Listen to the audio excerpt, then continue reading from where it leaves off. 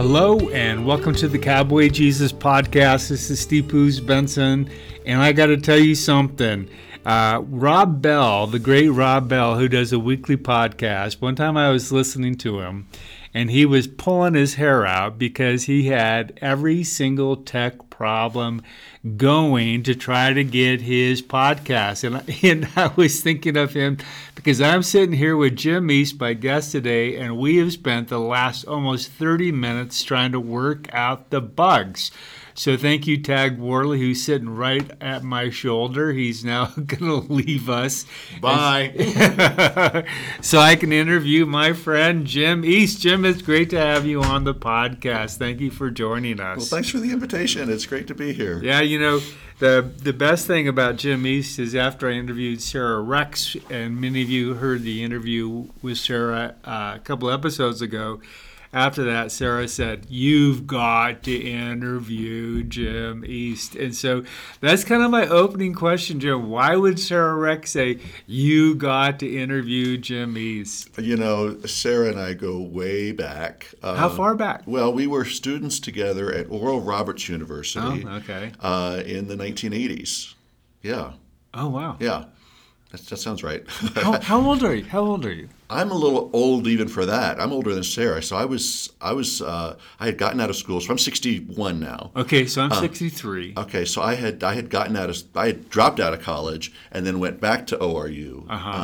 And so finished my degree a few years later than my peers. What's your degree in? I studied marketing, business. Oh, yeah. Cool. Before we dive in, tell us a little bit about who Jim East is when you're not on a podcast. What do you do for fun and that kind of stuff? Yeah, so I love Colorado. I'm from the East Coast, but I'm so glad I found Colorado. Love to walk and hike and be outdoors, but also love arts and culture, opera, theater, music, museums, travel. Oh my gosh, I've got a travel bug that's really... Oh, do you? What was the last thing you traveled to? I was in Barcelona, Valencia, and Granada, Spain in the fall. Oh, wow. And I just booked a trip to Italy for this early summer. Yeah, I was in Fairplay. Hey, salute to all of our friends in Fairplay. Okay, so the reason why I wanted to interview Jim is because Sarah has an interesting faith journey, and she kind of unpacked her faith journey, and she said that you had a similar faith journey. And Jim and I exchanged texts the other day, and Jim said, I could talk about my upbringing in Catholicism, my going to charismatic evangelicalism, to kind of Episcopalian, to kind of where you are today. And I thought that would be an interesting guide to the journey. So because I think people want to hear about your faith story and where you've been and where you're going, kind of where you are now. So let's start with Catholicism. And were you born and raised Catholic and all that kind of good stuff? Talk about that. Yeah. I grew up, as I say, in Delaware. Early raised in Dover, Delaware. Dad was a Air Force mechanic, and met Mom there, where she had grown up and spent most of her life. And so they got married and had me as their first kid. And good Catholics that they were, that's how I was raised at Holy Cross Parish there in Dover, Delaware. So baptized, first communion, confirmed, all those kinds of things, absolutely, all of it. Wow. Yeah. So did you go to Catholic school? No, I went to CCD classes. So that's their catechism classes on Saturdays for folks who don't go to their schools. But I did that, all throughout my growing up until I was about 14 or so. Wow. So did Catholicism shaped your early image of who and what God was? Yeah. What was your childhood view of who and what God was and who and what Jesus was? It was a lot of rules. It was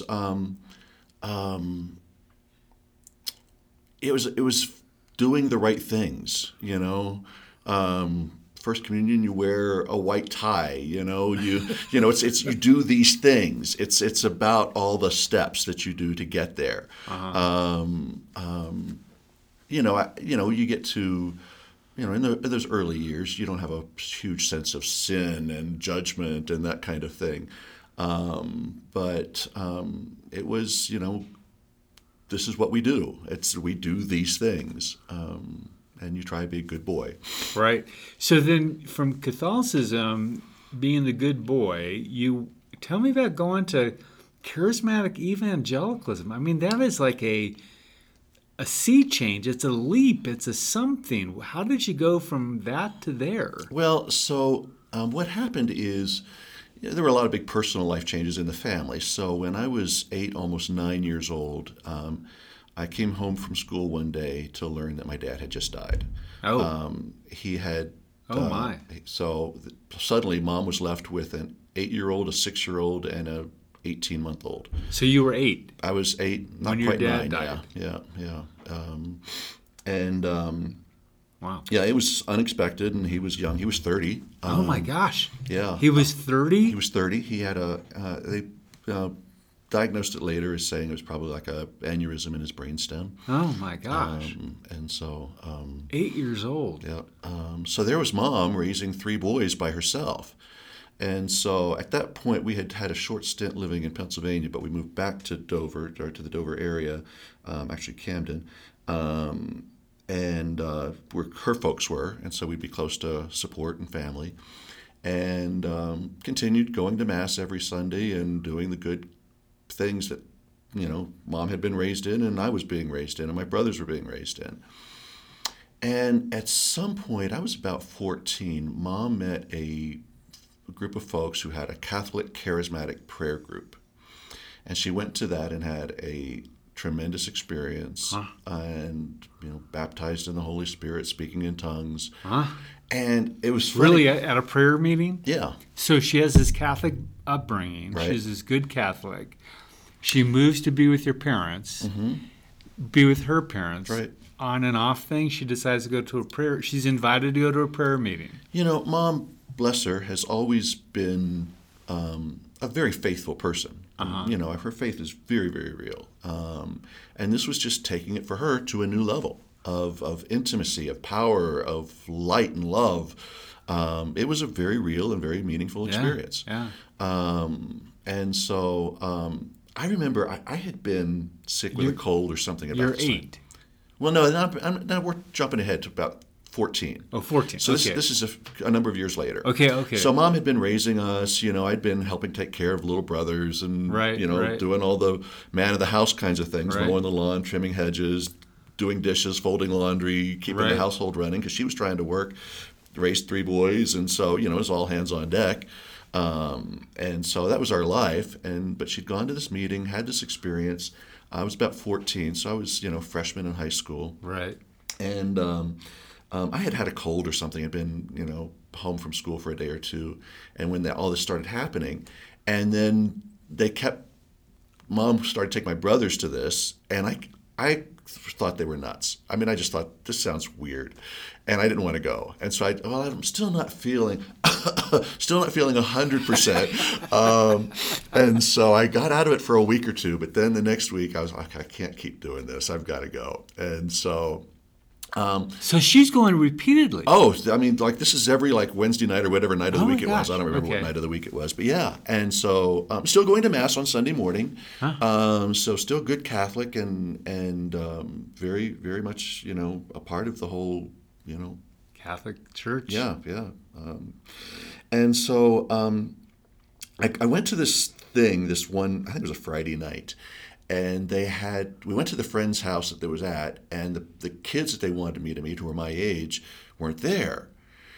They were down the street at a Nazarene church, as I remember it, and watching a movie.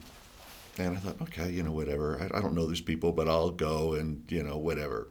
And so I get there, and just as things are starting, and I see a couple people I do know from school, and so we watch this movie, and it's hellfire and brimstone. It is like, accept Jesus into your heart, or you will burn in hell, and worms will crawl out of your eyeballs. And I mean, it was like graphic, visual, trauma-inducing kind of stuff. Oh my gosh.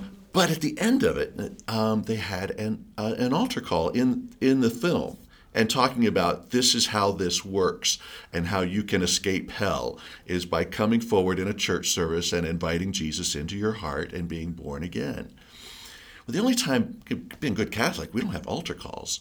And so I'd never seen this actually in person, but I had seen it on TV. Every now and then, flipping channels, you see a Billy Graham crusade. Oh, right. Oh, right. And right, they're singing right. "Just as I Am," Right. and so I thought, you know what?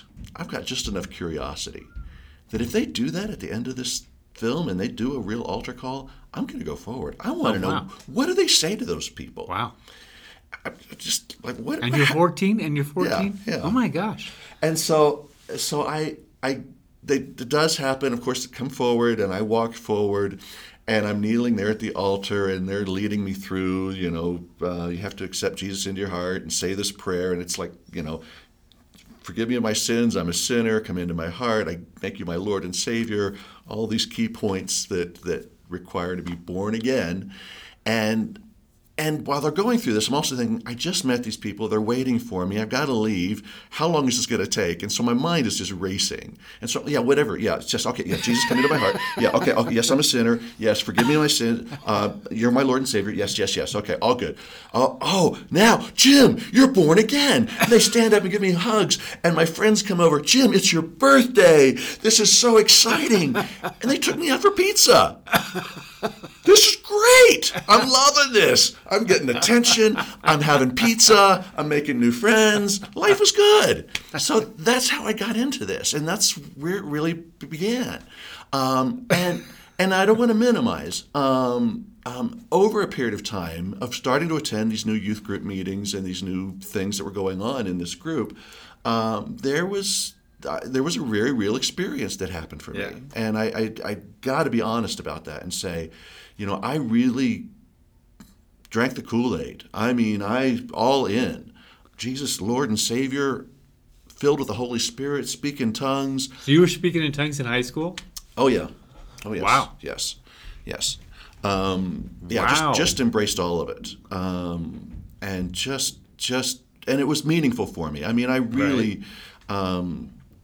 I fell in love with Jesus, and to this day, I would tell you I love Jesus. It's been a long journey, and it's circuitous, but that is the one thing that I want to say is that somewhere early on in that whole process, I learned God loves me, and I love Him, and no one can ever take that away from me. Right. One of the things said about people who go to evangelicalism, charismatic or otherwise, there are some really good things that come out of it. People develop the sense of a relationship with God, a sense of relationship with Christ. It's personal, it's intimate, and it's something that while they might push back against it later on in life, they look back at that and say, there was something special there. There was a sense of community. People loved me. People cared about me. We worshiped together. It was a positive thing that it's not this terrible, like I don't like evangelicalism now as a 63-year-old pastor, but when I talk with people on this podcast, they all talk about the fact that there were some really strong benefits to early high school, adolescent evangelicalism. Would you have the same thing? Absolutely. And I would say this, Pastor Steve. Steve, okay. Thank you. Not Pastor Steve. Okay, I will say this then, Steve. Thank you for that. My wish, my prayer, my dream is that everyone would know how special they are to God and how much God loves you. I remember saying to someone one time, I got really offended. I got kind of smug and I said, I have a secret. I said, I'm God's favorite. And they got all offended. I said, no, wait, you're missing the point. You're also God's favorite. And I think if each of us get that sense of God loves me, just like you would want a child to secretly think that they're your favorite of your 3 kids or whatever. Right. You want that child to feel so loved and so appreciated and for who they are. That's what God wants for each of us. God wants you to know how much He loves you. Or she loves you, and we can get into all that. Because it was a he loves you, and early in high school. Absolutely, Yeah, that was the only paradigm. But Right. and so that language still comes out in me. But I certainly embrace wherever your faith is at this point. But we'll get to that. So how did that? So you're in a youth group. You're speaking in tongues. You're having slain in the spirit. All different kinds of. What is slain in the spirit? I'm just using terms that I gotta assume people don't know. What does that mean to be slain in the spirit? Yeah, and we can talk about speaking in tongues too, for that matter, because not everyone may know what that is. But slain in the spirit is when you go forward for prayer in a service, generally in a service, and the minister puts hands on your forehead or on your shoulder or somewhere on you, lays hands on you. That's the way they say that. And the power of the Holy Spirit becomes so strong that you literally pass out. You just fall over. And they catch you, they lay you down. For women who are in skirts, they have little towels or things to lay over so that it's modest and it's a thing. And so and it's a sacred thing. I mean, we laugh, but it's meaningful. Yeah. And what is the point of it? I could not tell you right offhand where slain in the spirit comes from in Scripture, but it is a thing in charismatic circles. So did you feel that when you slain in the spirit? Did you pass out the electricity and the whole 9 yards? It's interesting, and I will be vulnerable enough to say this. I think there is so much peer pressure in that world to speak in tongues, to have the experience, to have this feeling that I can honestly say I tried to help God. I tried to help manufacture it. I tried to just give into it. So I can't say I was ever knocked out unconscious, but I can remember feeling, I'm a little lightheaded. Just go with this, and just let it happen. So what's God? What's not God? Right. I have big questions about that in that whole world, because I think there is so much expectation that if you're a good Christian, if you're really spiritual, if you're favored by God, this thing's going to happen to you. Right. And that gets silly, and that's where a lot of this starts breaking down. For my upbringing, so I was raised pretty straight up Presbyterian, been a Presbyterian almost my whole life, but in high school and then in college had deviated into conservative evangelical, went to a small little Christian college. And there was this, if you had a born again experience, that was one thing.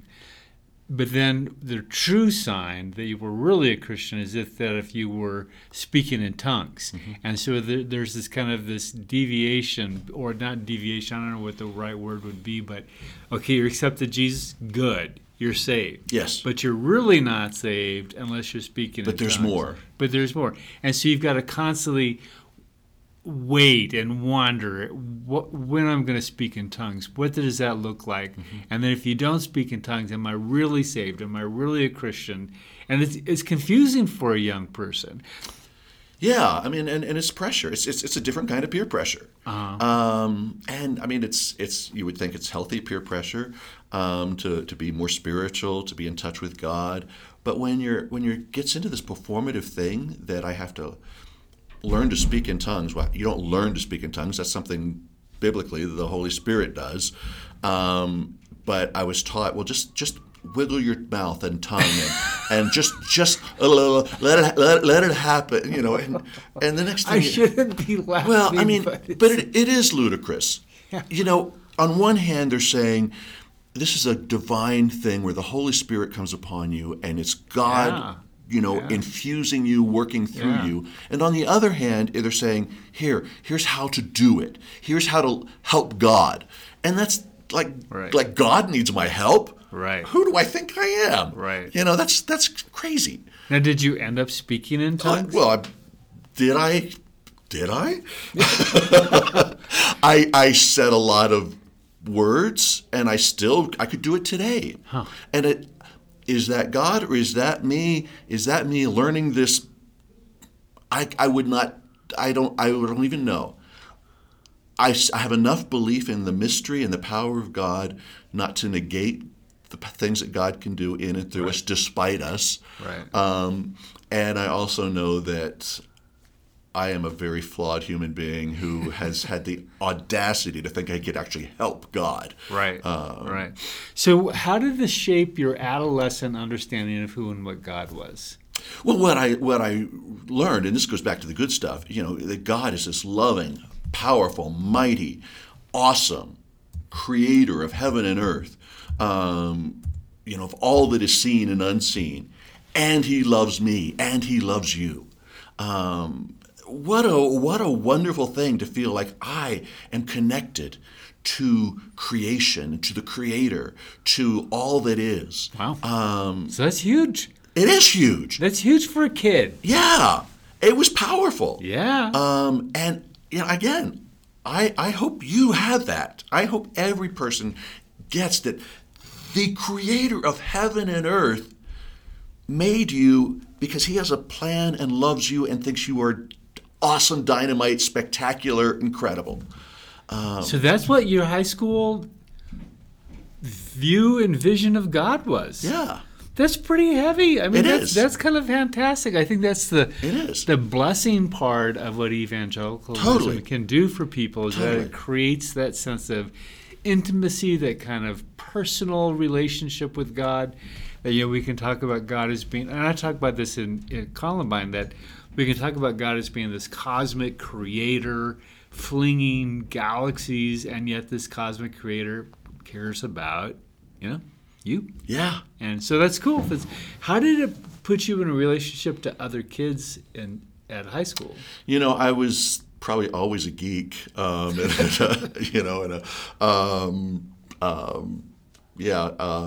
was in high school. I started getting involved in like Glee Club and the drama thespians and stage crew and acting and musicals and all that kind of stuff. So that was kind of my tribe. So I had that group. And they, it's interesting. I'll say this about my high school.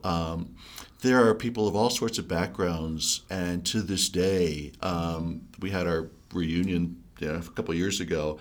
They embraced everyone for who they are. Huh. I for being in a fairly rural, conservative area of lower Delaware, which is more agricultural and not as urban as you think of most of the East Coast, they are pretty inclusive. And even though I never felt like I was part of the in-group, I was part of the group I was part of, and today all those folks, they're just all one big class of 1979. Wow.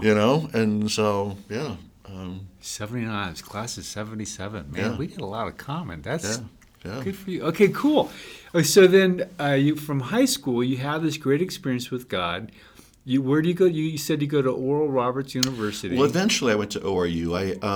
I started at Salisbury State University, or Salisbury State College at the time, in Salisbury, Maryland, and started working at a little radio station, Christian radio station there on the Eastern Shore of Maryland, right out of high school. Did that for a couple of years, dropped out of school because, you'll love this, I believe this.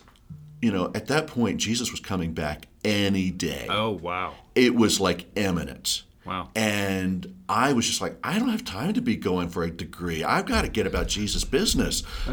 So I was working at a Christian radio station, and I was about sharing the good news and doing God's work. And so I did a year or so of school, but then just dropped out to work full time at the station, and I did a variety of jobs there. But that's how I. My favorite story about the Second Coming is I used to be a head resident at a dorm at Whitworth College, this little Christian college. Mm-hmm. And at the end of the semester, the night before finals, at about midnight, I was studying. There's a knock on the door, and one of my people in the dorm came to me and he said, "Do you think Jesus is coming tonight?"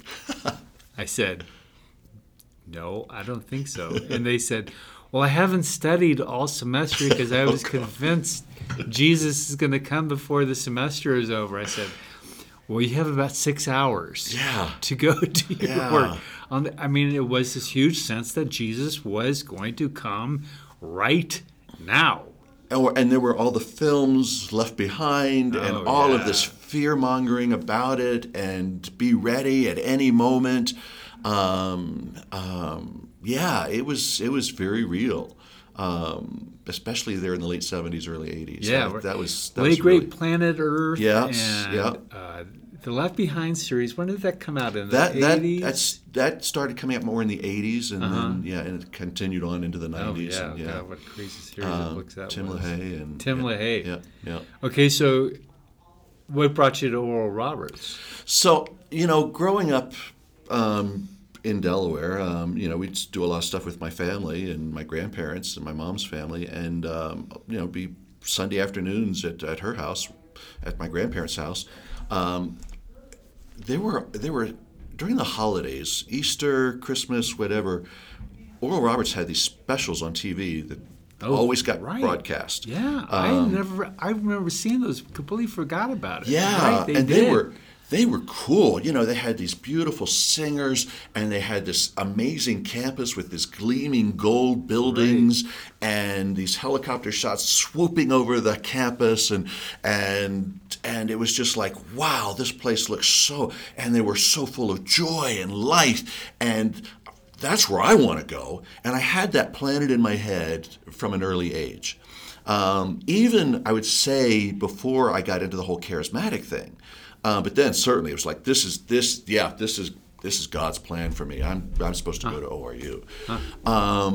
But when I graduated from high school, single mom, no money. Oh, right. I forgot about that. All these details that you have to navigate. I ended up not thinking that was even a possibility by that point. So I worked for a few years at the station. I had a friend move out to Oklahoma, where ORU is located, and on a whim, I moved out there to just do something different, and found a job at a radio station there, and did that. I was news director for that station for a couple of years. But while I did that, I was like, I've got to get back to getting my degree. And so I applied at ORU and was able to get some scholarships and assistance and financial aid, and so I was about 24 or so when I transferred back into school and started back at ORU and moved into the dorms, and maybe 23, I forget. So what was ORU like? It was everything I wanted it to be. It was academically it was rewarding, but it was about missions and twice a week chapel services and outreach, and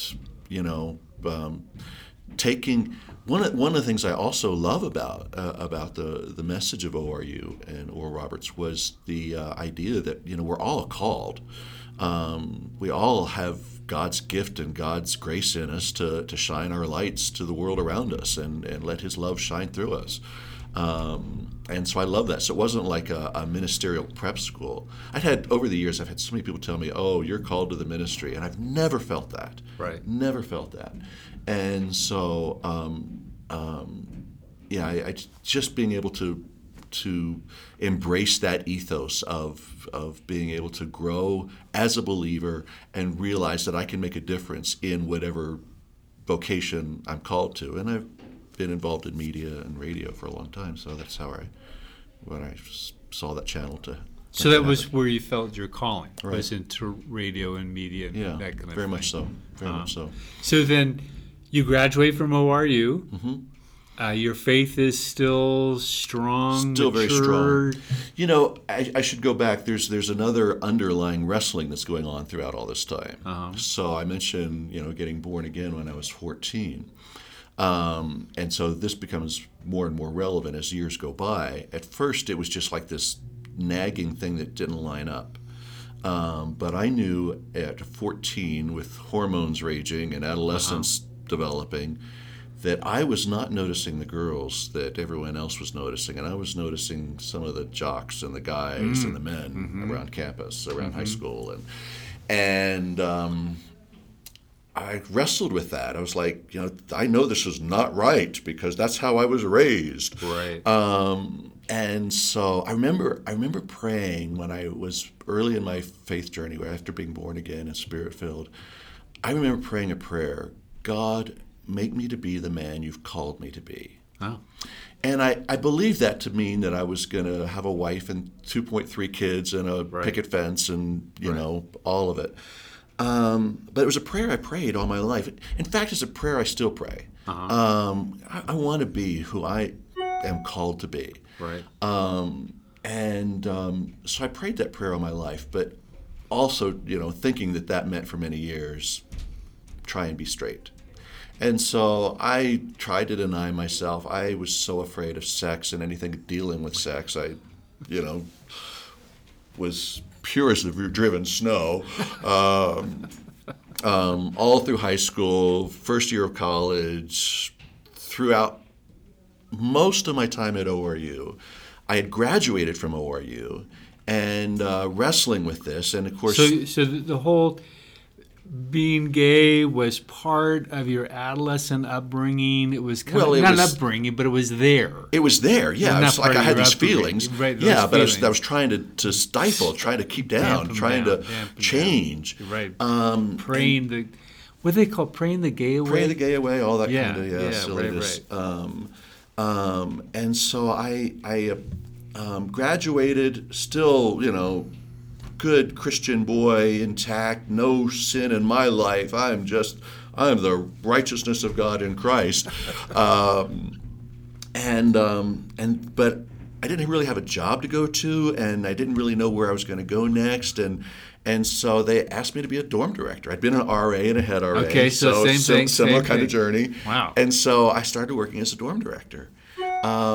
And I remember one day I was in the Dean of Men's office, and this young, handsome cheerleader looked at me and had this look that was like, And suddenly I knew the game was on. I'd never done this, didn't know what to do. I was nervous as all heck, but he and I started hanging out a little bit, and one night studying in my apartment, things got frisky, and I had never kissed a guy before. Oh, my. And we kissed and we groped, and he spent the night.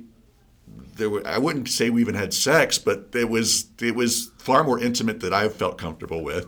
And what year are you at school? So I had graduated. So you had graduated? Yeah, so now I'm a staff member. Oh, staff member. This is scandalous. Oh. This is, homosexuality is not allowed at all at ORU. You get thrown out of school for being gay. Are you really? Oh, totally. Oh, yeah. So just understand the culture there is. Oh, to be gay, you were thrown out of school. Yeah. Oh my gosh. If a guy got a girl pregnant, they might have to leave for a semester to deal with all that, but they were always welcome back. But if you found to be gay, you were ushered out, taken, sent home immediately. Wow. And that's as I understand it, I think that's still true. At Whitworth, you couldn't be in any leadership position. I had an RA that was gay, and he was taken as soon as he came out, he was taken away from the position. So okay, go ahead. So I had this like crisis of I've just sinned in a way that I've had this affair, whatever you call it, little kissing kind of groping thing happen. And so I went to the Dean of Men and I resigned my job the next day. Oh my gosh! I was like, I can't do this. I cannot do this. Oh my gosh! And so I found a friend that had an extra bedroom, and I moved in with him. And I found a job at the mall and doing retail, and just tried to figure out the life going forward, but still trying to resist this whole temptation and try to be straight. Wow. And so I kept up that struggle for years. And so after ORU, I worked retail, and I tried selling life insurance, hated that, realized no, radio was what I do best. And so ended up, I'm shortening the story greatly, but ended up working for a brief time, moved to Virginia Beach and working for Pat Robertson.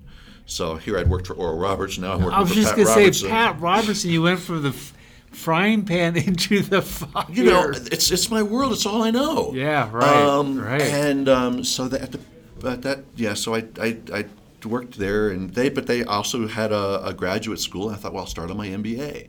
And so I started on that and started there. And again, shortening the story, they shut down that division that I was working in, and so suddenly I was unemployed again. And I had gone home to visit my mom in Delaware, and I got a call from the chair of the board of that station that I'd worked at right out of high school. Right. And he said, I know you're down at Virginia Beach and CBN, and our manager now at this radio station is announced he's retiring. Do you know anybody that would be a good applicant? And I thought, I'll be audacious. I said, I don't know, if you would want to talk to me, but I'd be interested. I said, I don't, I'm like suddenly unemployed again. And they were very interested, and one thing led to another, and within a month or so, I was the new station manager, general manager of the station that I'd started at right out of high school. That's fantastic. And so, how cool is that kind of a full circle? It was totally a wonderful full circle, and people I knew and loved and had been good to me, and it was a great move. And so I managed that station for 8 years, all still struggling about trying to. Are you still like charismatic? Are you going to church? Yeah, so I still had continued to go to charismatic churches. Speaking in tongues, all of those things. The whole that whole world. Everything I would identify as charismatic. Right. You're still involved in that. One of the things that started changing about this time, though, after I got to managing the station, one of the things I saw about the value of what Christian radio can be is bringing all these different churches together and people together to love God and to make a difference in our world. And so I started making it a point to visit a lot of different churches. And so I would go to the black churches, to the PCA churches, to the Baptist churches, to the fundamentalist churches, to the Methodist churches, and I would just try to visit a lot of different places. And so I became less focused on that charismatic world and much more embracing of everybody, and really trying to focus on, hey, this is what we have in common. We love God. We love Jesus. That's cool. We're saved.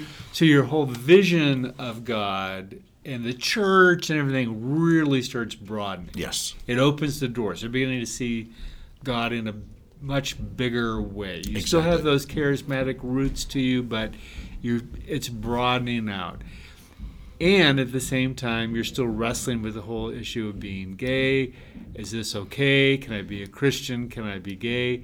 So keep on talking about kind of how this starts unfolding. So it starts unfolding in this way. So here I am managing this, trying to go to all these different churches, struggling with this internal struggle.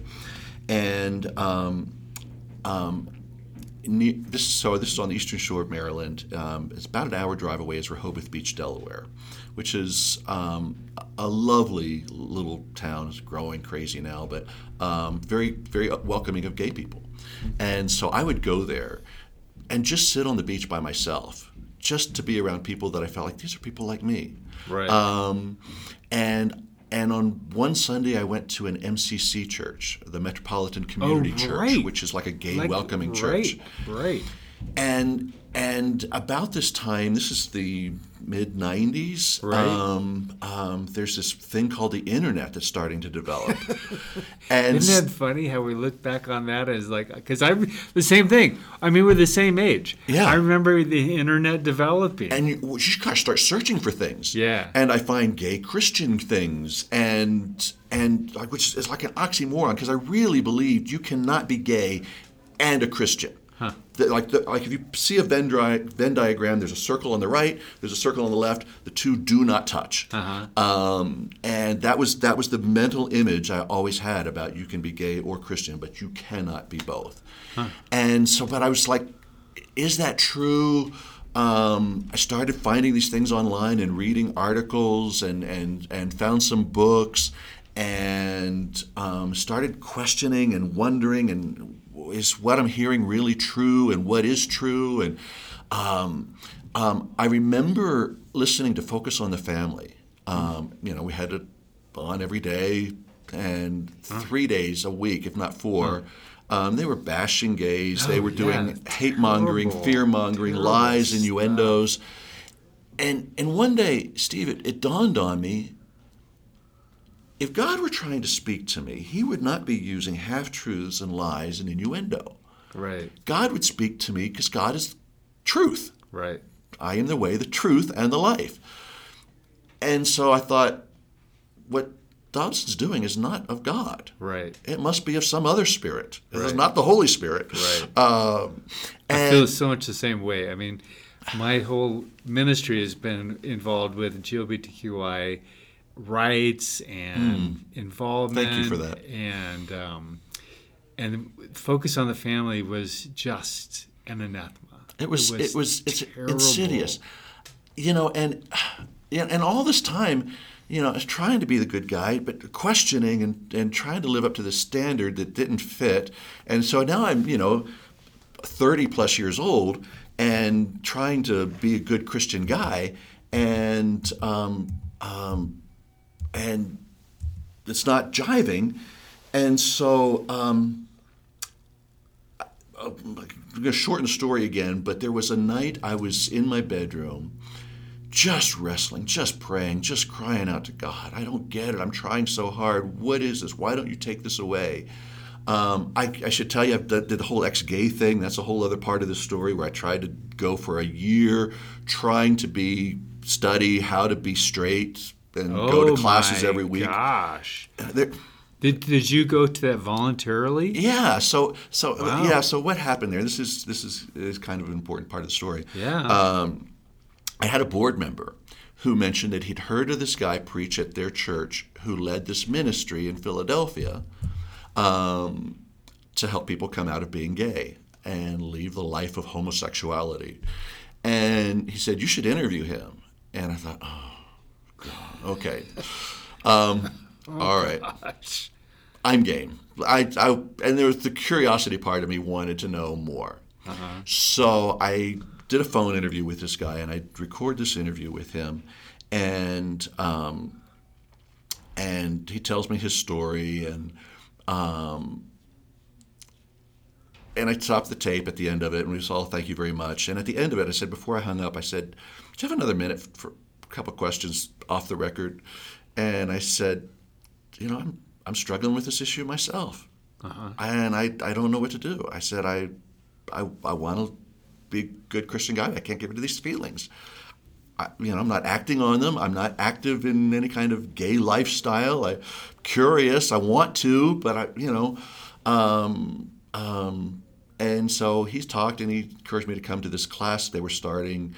This was late in the summer, and it was like starting that fall, and it would be every Thursday night in Philadelphia. So from where I worked in Princess Anne, Maryland to Philadelphia is like a 3-hour drive. Oh my gosh. And so every afternoon on Thursday, I would leave work a little early, and I would drive to Philadelphia, Oh my grab a gosh. cheesesteak sub for dinner, Oh my gosh. and then go to this class. And then at 9:30 at night, I'd get back in the car and drive 3 hours and get home Oh at my gosh. midnight, 1 in the morning. So the drive was really strong. Well, to- there was this drive to do the right thing, Do the right and thing. find the truth. Right. I would say even more so to find the truth. Right. Because if this was, and one of the things I asked him when I first talked to him, this guy, is honestly, now he had come out of being gay, and I said, So he had come out of being yes, gay. yes. Oh. And so I asked him, I said, I need to know the truth. I said, hypothetically, you're driving down the street, and on one side of the street, there's a guy shirtless mowing the lawn, and he's buff and he's built and he looks good. And on the other hand, there's a girl in a bikini sunbathing. Which one do you stare at? Which one do you notice? Which one do you look at twice? And he said, more and more, it's the woman.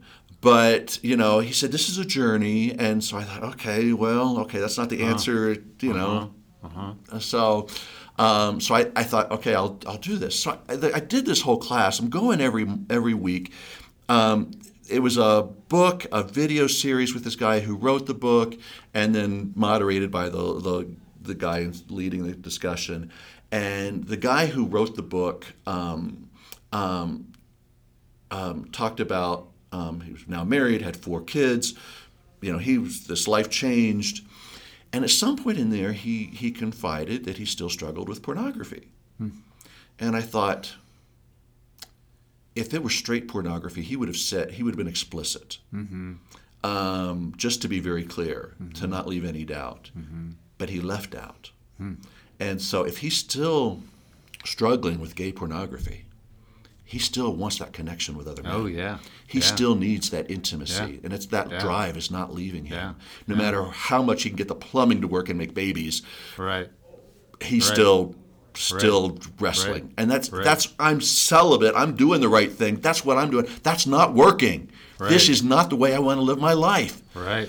Alone and trying, not feeling the connection. And how unfair is it for a gay guy to marry, no judgment on somebody, we all have our journeys, but I could not marry a woman that I would consider my best friend and not be the one who could love her and give her the intimacy and the connection that she deserves. Right. I knew that. I almost got engaged a couple times. I mean, I dated. I tried. Oh, my God. I mean, I tried. I did all the right things. And what I found is it's BS. Yeah. You know, and so back to that night, I was back in my room, wrestling, praying, God, where are you? I don't know what to do. Make me to be the man you've called me to be. And I'll cry saying this, but in my heart, it was not an audible voice, but in my gut, I heard God answer me, Jim, that's exactly what I'm doing. Wow. And in that moment, I knew that he called me, wants me to be a gay man. That's who he made me to be. Yeah. And if that makes me more compassionate, if that makes me more empathetic, if that makes me more human and more relatable to people, then praise God for the gift of being gay. Yeah. Amen. And I so believe that. And so, I mean, I just bawled with relief. Yeah. It's been this life journey. Yeah. God loves me for who I am. Yeah. He loves you for who you are. Right. I can't say that enough. That's pretty powerful stuff. It is. That's really powerful. It is. To come to that sense of realization that who you are is it's exactly kind of what you said. It's who God created you to be. You are a child of God, just the way you are.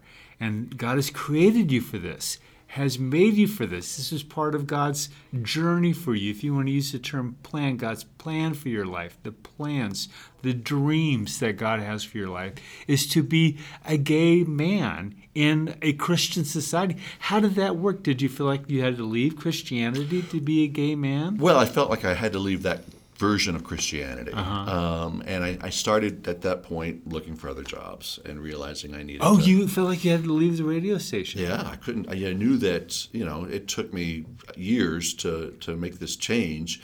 And I continued to study, continued to read, continued to find books that talked about, what it means to be gay and a Christian. What does the Bible really say about being gay and a Christian? And finding out how much the Bible has been so misused in this regard. Let me tell you, if you think the Bible tells you not to be gay, I would love to visit. I could talk about any of the scriptures you've been taught. It's not what it says.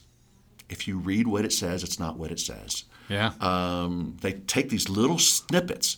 And if you look in the context, you look at everything that's going on, that's not what it's talking about. 7 verses. There are 7 verses that people use to destroy and condemn and damn anybody LGBTQI+. And it's horrific. It's wrong. It's sin. That is sin. That is sin. To say to somebody you're not loved by God. And, oh my gosh, I don't know how we're doing on time. We don't have time to talk about it, but I would love to tell you about the time I got arrested for standing up for gay rights, and about the time... Wait, I just missed that. You said you were arrested for standing up for gay rights? Yes. While I was still managing the Christian radio station. I am so impressed. You were arrested? So there's a story. So here's the story. I had, because of the miracle of the internet, I met this guy in Oklahoma City. I'm still living in Maryland, and I'd gone to visit him. We ended up driving up to Tulsa for Pride and meeting somebody that had become something of a hero to me, Mel White. Mel had been a ghostwriter for Jerry Falwell, Pat Robertson, gosh. Billy Graham before Mel came out of the closet. Oh my gosh. And he had been married, had 2 kids. And so after he came out, he started an organization called Soul Force. And their whole thing was to go to, they still exist, they're still a wonderful organization, but go to these places where this crazy anti-gay rhetoric was being preached in Jesus' name and say, no, we are your organists, your Sunday school teachers, your choir members, in some cases your pastors. Right. And no, this is not okay. And they would do silent protest in the spirit of Gandhi or Dr. Martin Luther King Jr. And they would just stand and have signs and protests and sing and pray and just be peaceful. And then if they got arrested and carted away, they would just not resist and they would just follow and do what needed to be done to just call attention to these issues. And so I saw Mel White speak at this thing in Tulsa, and he looked at me and he said, "You need to come get arrested with us." A calling to ministry. And right so like they were going the next week, and I had taken enough time off I could do that, and so I went to Orlando and did their little study of how to do this and what our values and how do we live this out, and then it was the Southern Baptist Convention was having their annual meeting in the Orange County Convention Center there, and so a group of 30 or so of us had our signs and T-shirts and stood outside and prayed and knelt on the ground and just tried to be a quiet witness there on the sidewalk outside the convention center. The story gets a little funny because there was a group of people from PETA, the People for the Ethical Treatment of Animals, also protesting Southern Baptists for whatever reason. And so there was one guy dressed as Jesus with their group, and there was another guy dressed as a chicken as their group. And so the police came and said, "This is an unlawful assembly and you need to disperse." Well, of course we didn't, and so they arrested us. And so they put the plastic handcuffs on us. Well, the PETA people also started getting arrested with us as well.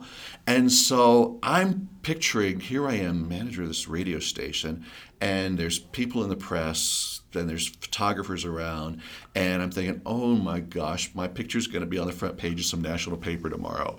And while I'm worrying about this, they're putting us in the bus, the paddy wagon, and they put in Jesus, and then they put in Jim, and then they put in the chicken. So here I am sandwiched between these two. And this is the picture that's going to be, and I'm like, oh my gosh. That never happened. That picture never got published. I don't know what happened. And so we went to jail. We were in a little holding cell, and I love telling this story. We were there. 2 Methodist pastors were part of our group, Jim Lawson and Phil Lawson. They're both brothers, both African American, beautiful men who had marched with Dr. King, had been leaders with Dr. King, and were now lending their voice and their experience to this cause. And I just so appreciated them. And so I'm in this little holding cell with about a half dozen of us. And there's several of us from our group, but there's one guy who had been arrested for car theft, an African-American guy. And so while we're waiting, why are you here? Why are you here? Well, he starts hearing about all these people fighting for justice and these people who had been fighting for his rights. And here he was making bad decisions about stealing cars. And I was like, I love that image of, like, here are people working together and changing lives even right here and having this conversation if there's a better path to make the world a better place. I just love that image and that experience. Now, funny thing, I'm deviating from the story, but I was also arrested. In a completely different thing. I'm not going to go down. People can listen to an earlier episode. Same thing happened when I was in the holding cell. People ask, what are you doing? What are you doing? What are you doing? And before you knew it, I'm ministering to people right there in the middle of the holding cell. Yes. So it's, I love that. I mean, it's like you can be a light anywhere. We got it released and everything was expunged and there's no record and all that kind of stuff. And but I was really proud to be able to do that. So fast forward now, this is really relevant. So that happened in 2000. February 2001, I go to the National Religious Broadcasters Convention. I'm on the board of the NRB. And on Saturday morning, before the convention starts, the board president taps me on the shoulder and says, "Could you come to my suite after this meeting? The chair of the board and I would like to have a conversation with you." My first thought was, oh no, they're going to try and recruit me for some other job. And here I am trying to find jobs out of Christian radio, and they're going to recruit me for something, but I had to respect them enough to go to this meeting. So I go up there, and so this is now 8 months later, 6 months later, whatever it is, and they're kind of serious, and they say, "Jim, when people told us this happened, we didn't believe it, but then they showed us the video of you participating in some gay demonstration. Did that really happen?" And I was like, oh. And so I had enough relationship with these two gentlemen to say yes. And I looked them in the eye and I said to them, "We as Christian broadcasters have blood on our hands." Wow. I said, "We tell gay people, That's profound. you have to change. You have to be somebody that you can't be Yeah. so that God accepts you. And no matter how hard they try, it doesn't work. And so what else do they have but drug abuse, alcohol abuse, self-destructive behaviors? That's on us.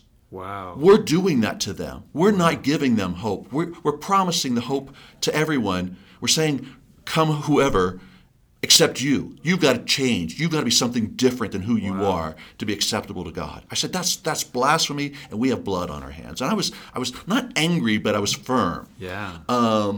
And they listened, and they asked really good questions, and they wanted to understand. I had enough relationship with them that they knew I was not some fly-by-night.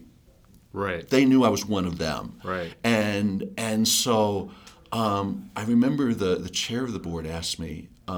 He said, "Well, can't you just live with somebody and just be best friends and not sleep together?"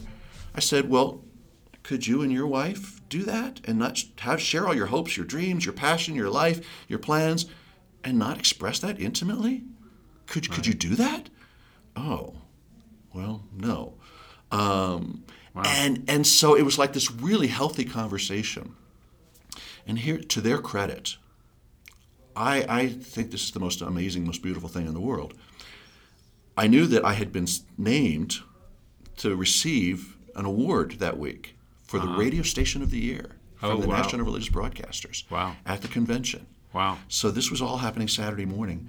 When Tuesday came, they called our station and called my name forward, and they presented me with the awards for the radio station of the year. So while it was not public, these two leaders in the NRB presented the radio station of the year award to an openly gay man. Wow.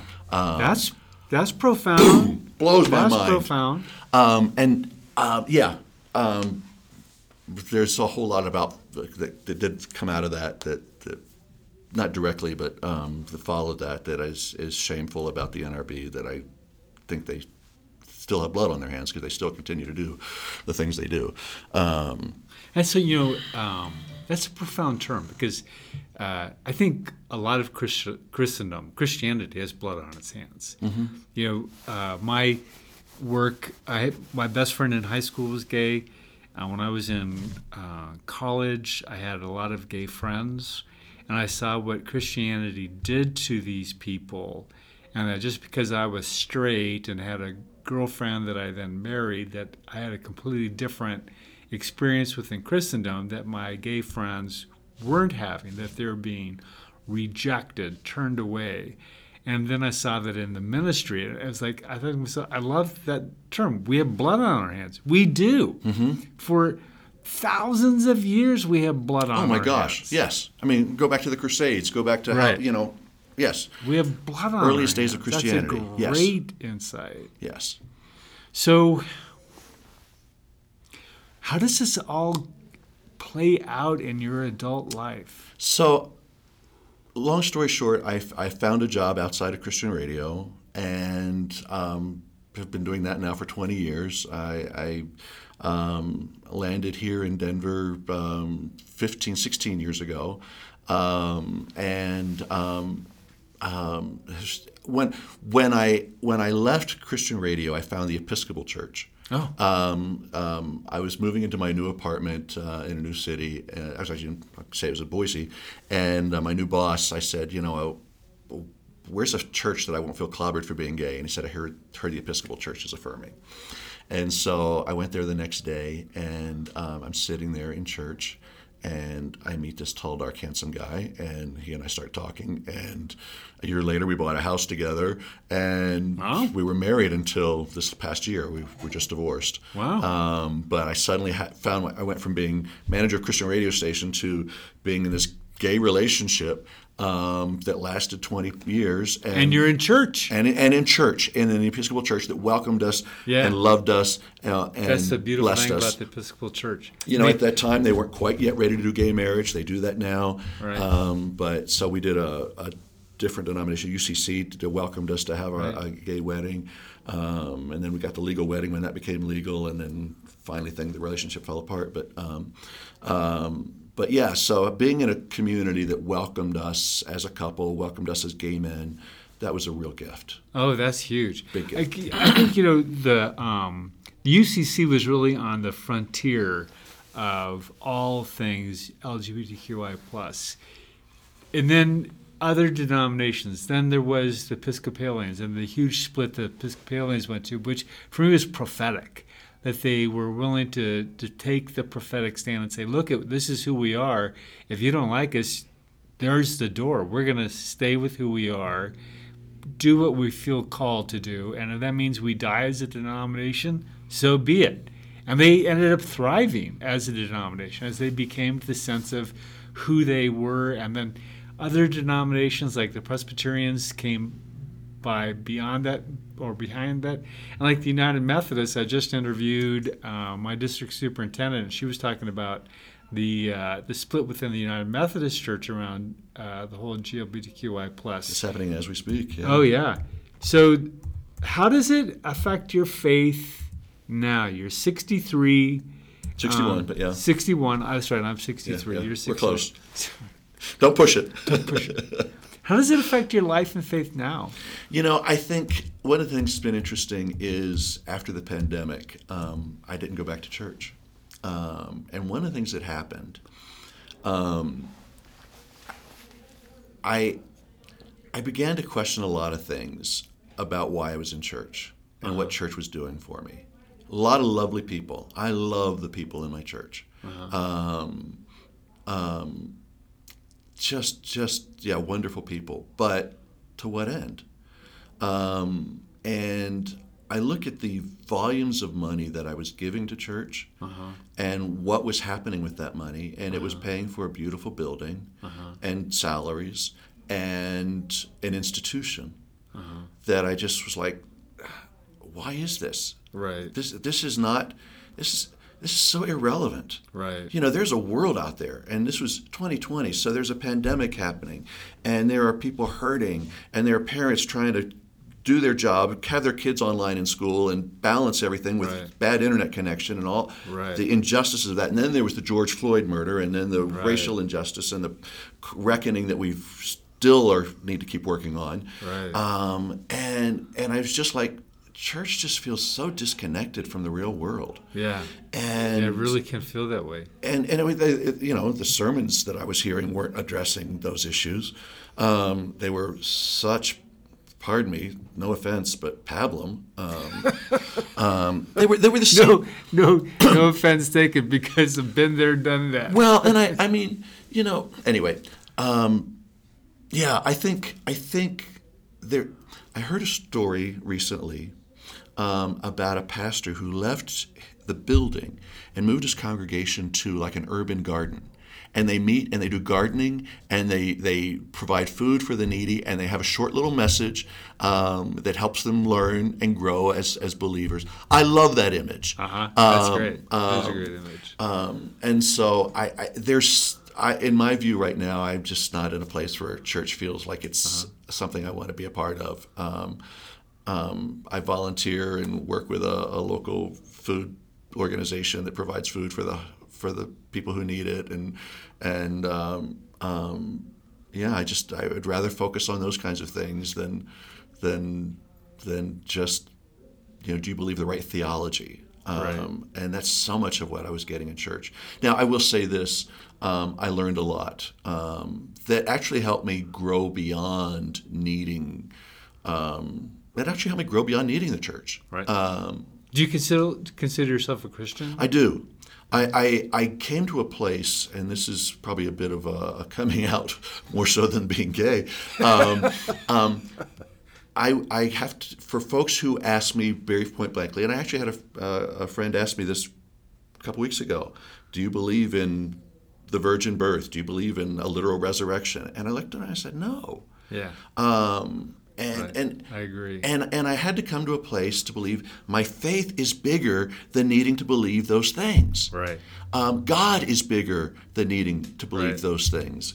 There were 10 or so different stories in the time of Christ of a Savior who was born of a virgin, who died and rose again. That was a very common theme among stories of heroes and Right. things at the time. I don't think that's true of all 10 of them that literally happened, and I don't think it necessarily literally had to be true of Jesus. Doesn't negate that God came and dwells among us, lives in us, that we have His Spirit in us, empowering us to live and love others and change the world and make the world a more loving, connected, compassionate place, be responsible for our environment, be responsible for those who are hurting, be responsible for one another, because we are called to be connected and love one another even as He has loved us. Wow. And if we don't do that, we're not Christians. I don't care what label you put on yourself. I can call myself a Christian because it gives me a good framework to believe in a God who loves us. That doesn't mean that my way is the only way.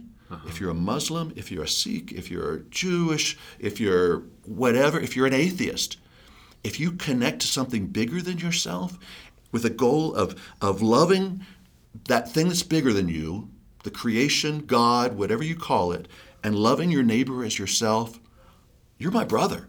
Right. We're in this together. Right. That's the grace of God coming and being among us as human beings and helping us change the world and love each other where we are. And if we're not doing that, don't tell me how good a Christian you are. Don't talk to me about virgin birth. Exactly. Right. Exactly. And the literal people get so wrapped around the axle about those theological doctrines that in the end mean nothing. Right. They mean nothing. If you walk away from hearing this with one thing, whatever you call God loves you and wants you to make a difference in the world. Believe that. That's everything right there. Hey, we need to wind our time up, but there's a couple of things that I want to ask you to say. Or what would you say to people, men and women, who are wrestling with coming out of the closet and their Christian faith? What would you say to a young person who is maybe an adolescent? We have many high school kids here at the church who are transgender. They're dealing with gender identities, gender issues. What would you say to a high school kid and who trying to figure themselves out and being a Christian? What would you say to them? I would say, first of all, don't forget God loves you Right. for who you are right now. Right. And if you feel strongly that you are not living your truth, find the people who are living your truth. Right. Find a circle of support that empowers you, that you identify with, that you connect with, who are like you. You are not alone. You cannot do this alone. We are not meant to be alone. We are meant to be in community. So find a community of people who are like you, whether you're gay, trans, whatever that is. Find people who are like you and find that support. Realizing that you're loved by God. Right. And bring that to that group. And if you find others who bring God's love into that group, receive that and share that. But love yourself for who you are. Surround yourself with people who love you for who you are and welcome you for who you are. And then expand that circle to those who will embrace all of that. So you start with these people who are like me, and then you find people who may not be like me, but maybe allies, maybe advocates, maybe supporters. Find that circle and then live into your truth. It takes so much courage. Here's the thing. I've seen 3 ways people come out of the closet. Some are forced out. Somebody exposes them. Right. That never goes well. No. It's traumatic, it's painful, Right. it's destructive. It's terrible. I've seen people get so excited about coming out of the closet, they don't have that support system, and they jump out and they say, here I am, I'm gay, I'm trans, I'm this new... And people are shocked, they have no support system, so all these loved ones that they counted on to be there don't know what to do because they're surprised. Right. Even if they wanted to be supportive, they don't even know how to because they haven't even thought about it. And so you've got no support system to help navigate that transition. So what I did, and I really encourage, find that support system, find that base and then grow that, so then you can have more comfort in coming out and finding that, so that as people hear, if they accept you, wonderful. If they don't, it's not the end of the world. You've got a support system. You're not alone. Don't do this alone. That's great advice. I think that's great advice for anybody of any age. High school, adult. I think that is sage advice.